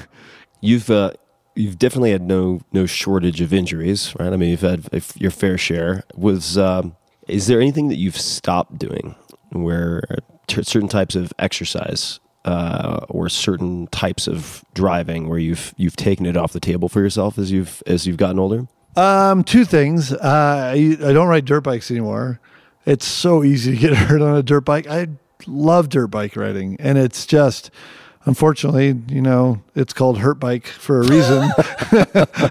or the other saying is, with age comes a cage. But I absolutely love it. But the risk. I used to ride a lot of tracks. I love track riding and big jumps, that sort of thing. But I've also been injured many times from it. So I've quit doing that just because the risk, if I can't show up to one of the events that I'm paid to go race or go do demos at or whatever because I hurt myself on the dirt bike, well, that's just dumb. So I don't do that anymore. And the other thing is, because of the physical side of it is, I used to do, I used to go out and run with my dogs. I used to play racquetball. But my right ankle has gotten so damaged from skateboarding and snowboarding over the years. There's a lot of calcium buildup. They actually call it arthritis, but it just sounds like a very old person term to me. But it's actually from just all the impacts of skateboarding and snowboarding and then actually rolling my ankle from skateboarding, that there's just a bunch of calcium built up around the joint itself. So I went to a doctor in San Diego, that's worked on a bunch of different skateboarders and snowboarders. He's a very good doctor. And he's like, I can fix that for you. It'll be 6 months of pain and rehabilitation. It's like, do you make money playing racquetball? And I'm like, nope. He's like, then just quit doing that, So I had to quit playing racquetball. And I like racquetball, but I liked the mental and physical challenge of it, because you're having to predict where the ball's going, having to turn, rotate, move, react. Like, I really loved that training to make me quick, to be in the car. And I just had to give it up.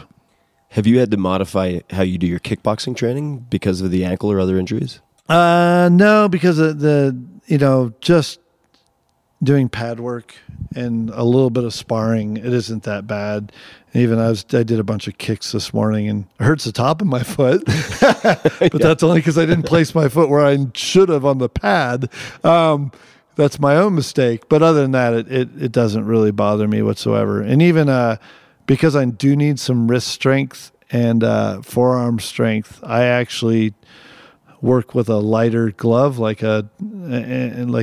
it's not a real MMA glove. It has padded fingers and all that, but it's a much lighter glove, and I don't actually wrap my wrists. So it actually keeps my wrists and my forearms and actually very strong. So I've broken both my wrists before, but my wrists not are kickboxing. No, dirt bike and snowboarding. But they seem very strong now, and just this process of not wrapping and doing this pad work keeps them even stronger.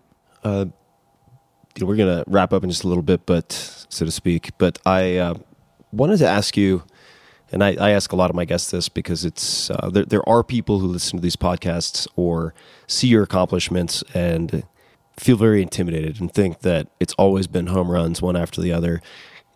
To humanize things a bit, could you talk about maybe a tough time that you've experienced or a time of self-doubt, whether it's with DC or otherwise, just a specific situation or period of time that you could tell us about?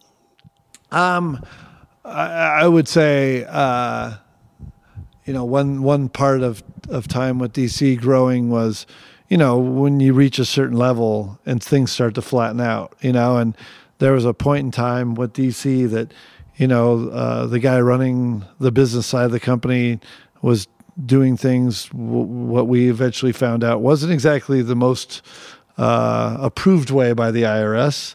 And then he wasn't treating the IRS officials very well. And at the same time, we're struggling as a company. And, it really was a hard lesson for us to learn of what it really takes to run a company through the tough times. And those are the times that you learn the most from.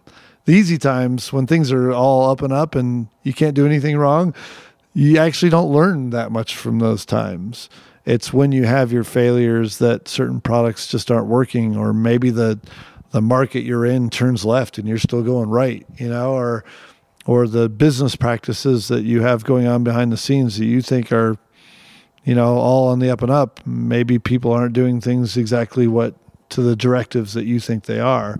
And those are the times that you make the adjustments, that you really dig down and learn what you need to learn to direct the company the way that you need to.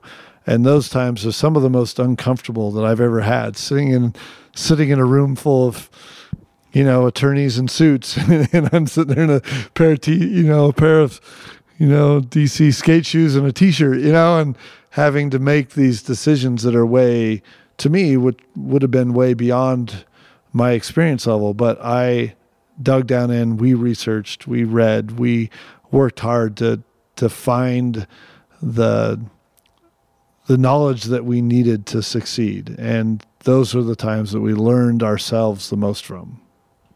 And I know, I'm sorry that those aren't very specific, but for a company like what we had, there were plenty of times that we hired athletes and they didn't work out, or we made a particular shoe and the consumer just didn't want that, but at those times too, you're not relying on one. You have 50 products. One may fail.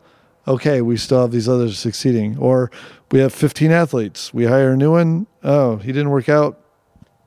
Damn it, we tried. We really like this guy, but he just didn't perform. We got to move on, and that's just the way it is. But, those are little lessons. The bigger lessons really are the larger business things that, for me as a marketing guy, we really did try to hire much smarter people than us in those areas. But when it came down to it, we still had to make the decisions. We still had to say, no, this is the right way to go. We got to let this guy go. He doesn't get what we're trying to do. Or there's other people that just didn't have the same integrity that we did, and weren't acting in the same light that we were, and didn't represent us the right way. Okay, you got to go too. And those are hard decisions. And I made a lot of those decisions when I was in my late 20s and early 30s. It's when I still drank a lot. It's just a different mentality, than I have today. But it was a great learning experience, and I came out better at the other end. And so you no longer drink? No, I still drink, just not that same level. All right, I don't quite have the same. How would you say, stamina to wake up the next morning and do things at the same level every day. It just affects me more nowadays. So I'll ask a couple of light questions. Favorite drink. So what is your favorite drink? Wow. Like favorite alcoholic drink? Favorite alcoholic drink. My favorite alcoholic drink, I have two of them right now. In the summer, it's called a long drink. It's the official drink of Finland. Okay. It's just something that they made for when they held the Olympics in Finland a long time ago. They're like, we need an official drink. It's like gin and grapefruit juice, and it comes in a can. It's amazing. It's an amazing summer drink. Sounds great. But then year round, I actually really like good sipping tequila, like Clase Azul, something like that, just over some ice. Just amazing. Do you have a default breakfast these days, or a favorite breakfast? I find that I actually work the best and work out the best in the morning, but I hate spending the time to make breakfast and or digest that breakfast. I want caffeine in me as fast as possible, and I want to be able to work as much as possible in the morning and work out. So I found that just drinking coffee and eating a light breakfast worked really well. But nowadays, I drink basically like a bulletproof coffee, like coffee with butter and MCT oil in it, but then on it makes a very good mix that goes into it with flaxseed, chia seed, that sort of thing. Yeah, hemp protein. Yeah, called Vitality Mix. And so I drink that every morning, and that lasts me till 11 or 12 o'clock every day. And I get a great workout in. I get a lot of work done. And that to me is one of those little life hacks that, that people have come up with that it's kind of an unusual thing, but man, if you can get on it, it really works. Do you have any wind down or pre-bed rituals? Anything you do to start shutting down before you go to sleep? Oh, wow. That's a tough one. Try not to look at social media for about a half hour before. You know what? As I get older, the messed up thing about getting older is it seems like sleep gets harder, which is really sleep. My mom's like 85 and it's really hard for her to sleep. So I feel like the actual best sleep ritual is actually working out really hard during the day in some form or another. Like your body actually physically feeling tired, going to sleep, and then getting a good recovery by a very good deep sleep is really key to me. But as far as really winding down, I mean, I have 3 semi-young kids. My oldest is 12, so we spend every night doing something with the kids and then putting them to bed, and then my wife and I hang out doing whatever, drink a glass of wine, hopefully not too late, and have a mellow evening and go to bed. So it's not everything specific besides trying not to look at electronics too late at night.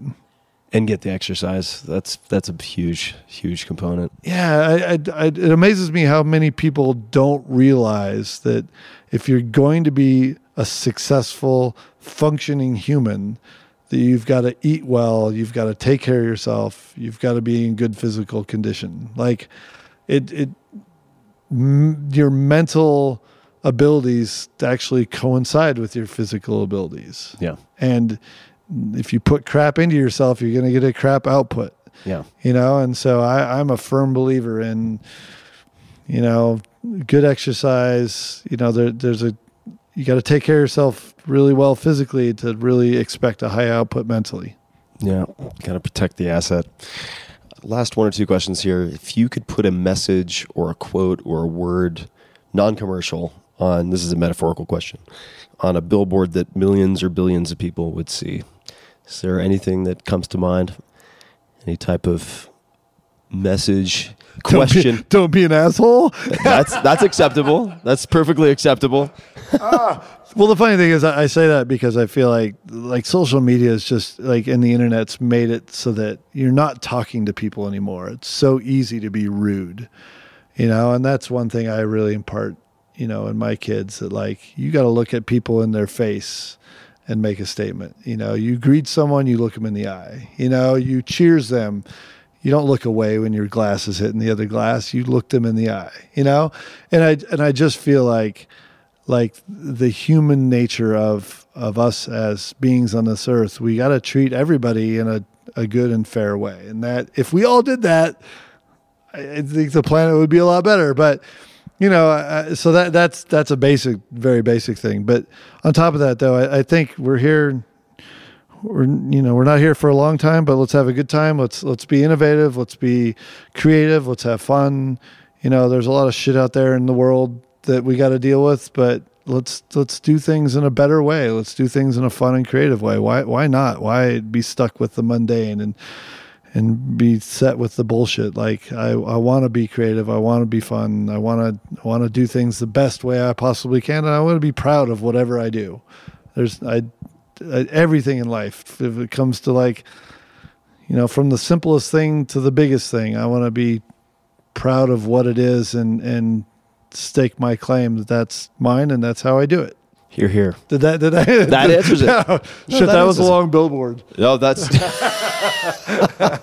get up a sequence. You get up a sequence of billboards, but don't be an asshole. I think checks a lot of boxes. Well, Ken, I really appreciate you taking the time today. This was really fun. It was also fun to be in your backyard and playing in the snow for a few days before getting a chance to sit down together.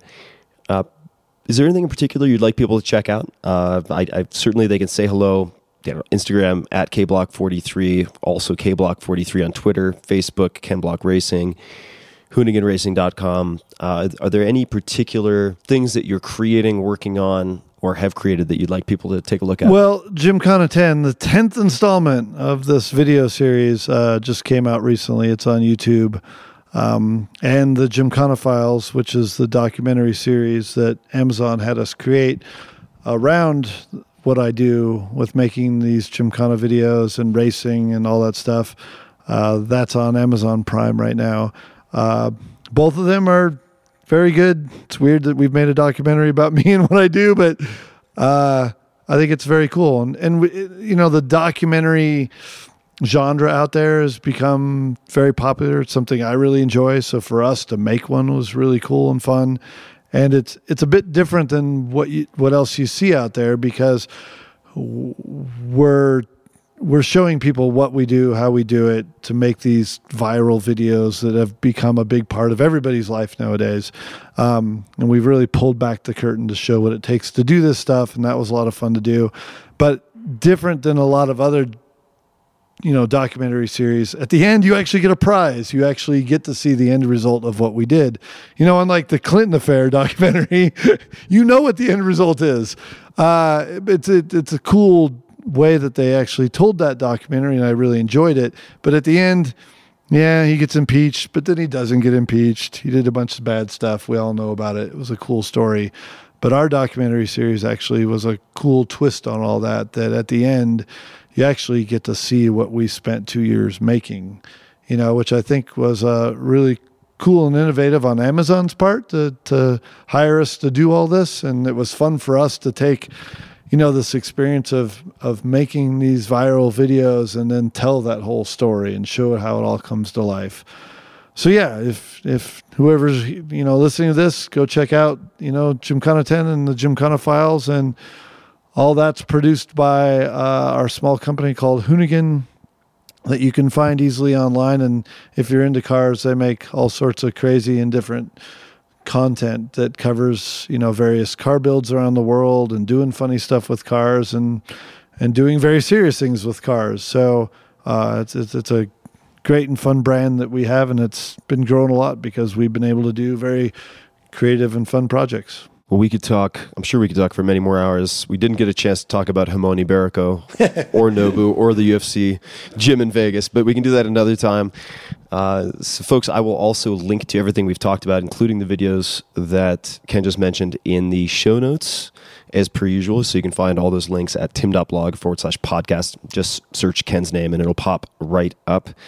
Ken, thanks again for taking the time. Yeah, thank you. I really enjoyed actually talking about this stuff, and especially in a format where hopefully people will listen and actually take some of the lessons and knowledge that I have and hopefully apply it to their own experiences and hopefully better themselves.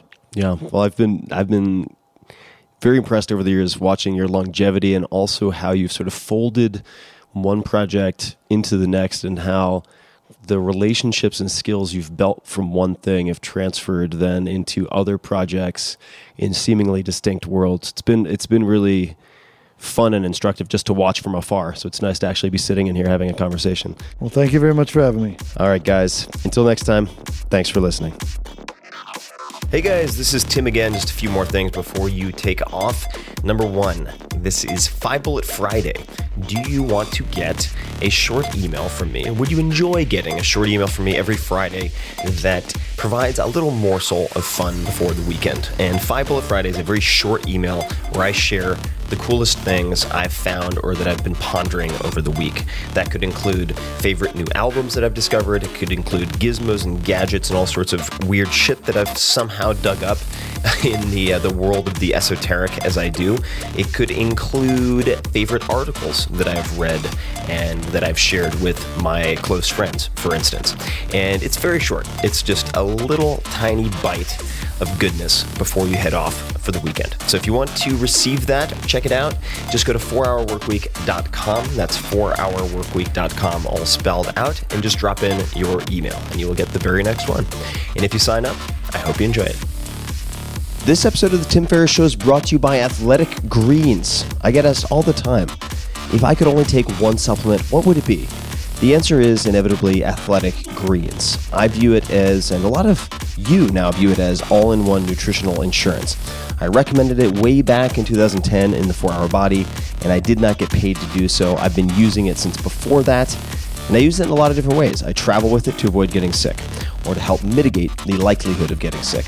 I take it in the morning to ensure optimal performance, and overall, it covers my bases if I can't get what I need from whole food meals throughout the rest of the day. And if you want to give Athletic Greens a try, they're offering a free 20-count travel pack for first-time users. I nearly always travel with at least 3 or 4 of these one-dose bags.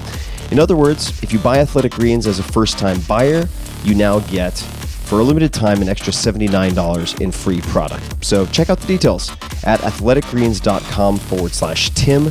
Again, that's athleticgreens.com/Tim for your free travel pack with any purchase. This episode is brought to you by LinkedIn Marketing Solutions, the go-to tool for B2B marketers and advertisers who want to drive brand awareness, generate leads, or build long-term relationships that result in real business impact. Could be all of the above. I've had Reid Hoffman, co-founder of LinkedIn, on this podcast a number of times, often called the Oracle of Silicon Valley for many different reasons. And he, among other people and friends of mine, have made me more and more interested in LinkedIn as a platform, as an ecosystem in the last few years. And it's very nuanced, it's very subtle, but can be used in some very powerful ways.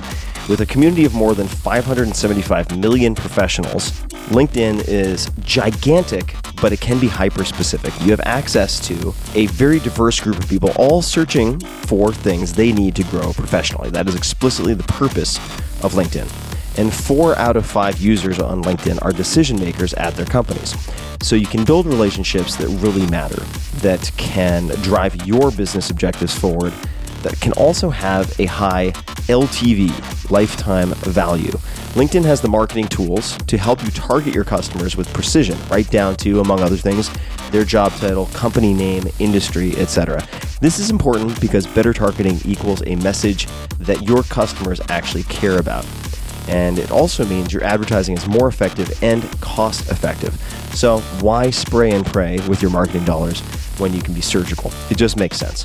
To redeem a free $100 LinkedIn ad credit and launch your first campaign, go to linkedin.com/TFS. That stands for Tim Ferriss Show. So that is linkedin.com/TFS. Check it out. That's where you can go to get your free $100 ad credit. LinkedIn.com/TFS. Terms and conditions apply.